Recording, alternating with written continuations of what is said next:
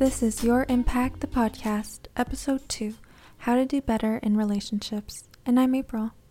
Today I'm diving into Susan Gillis Chapman's book, The 5 Keys to Mindful Communication, using deep listening and mindful speech to strengthen relationships, heal conflicts, and accomplish your goals. Susan Chapman is a therapist and mindfulness teacher who developed the stoplight we approach to transform our conflicts into mutual self-discovery. What tends to happen when we get into an argument is that anything goes. Whatever it takes to defend ourselves, our pride, our actions, or what we said, even if it means taking jabs back at them. When this happens, we follow a domino effect of emotions triggered by fear.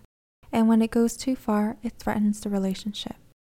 When you are reacting with fear, it distorts your view of the person and you replace your reality with mental projections and put yourself into the mental seat of, it is not safe to be vulnerable right now, and then shut down. What Susan asks us to do is to use the stoplight method. The green light is when the argument starts. Instead of going full swing with insults, pause, pay attention, empathize with what they are saying, and then pause until you can be honest, curious, and insightful with your response. This is how you genuinely protect yourself. I recently asked my little sister to look after my apartment for a couple of weeks while I was away. During that time, I got a text saying that my apartment had a small flood. This is the green light. But because I felt so afraid of what was happening to my apartment and felt helpless, I went straight to yellow and red.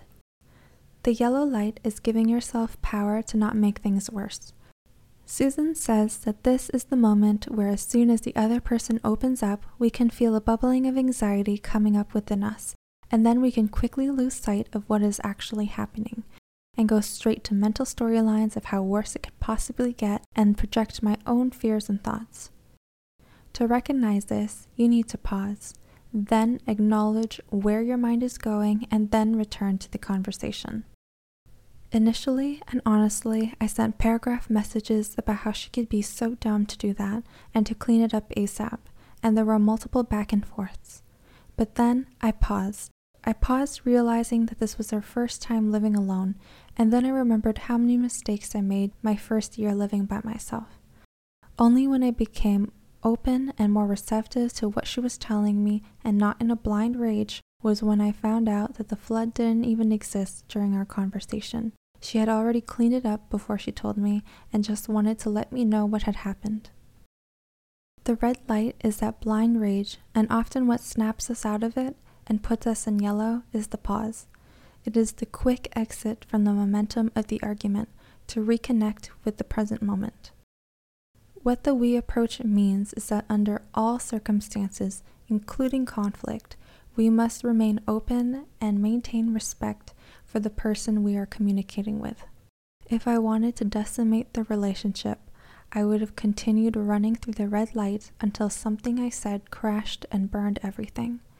But instead, I remembered that I valued our relationship and put my insecurities and pride aside to listen, to relax, and to find a solution together. You just listened to episode 2, How to Do Better in Relationships. I'll be back with new episodes every Sunday, so I'll see you there with more thoughts on how to live better and find your impact. Be well.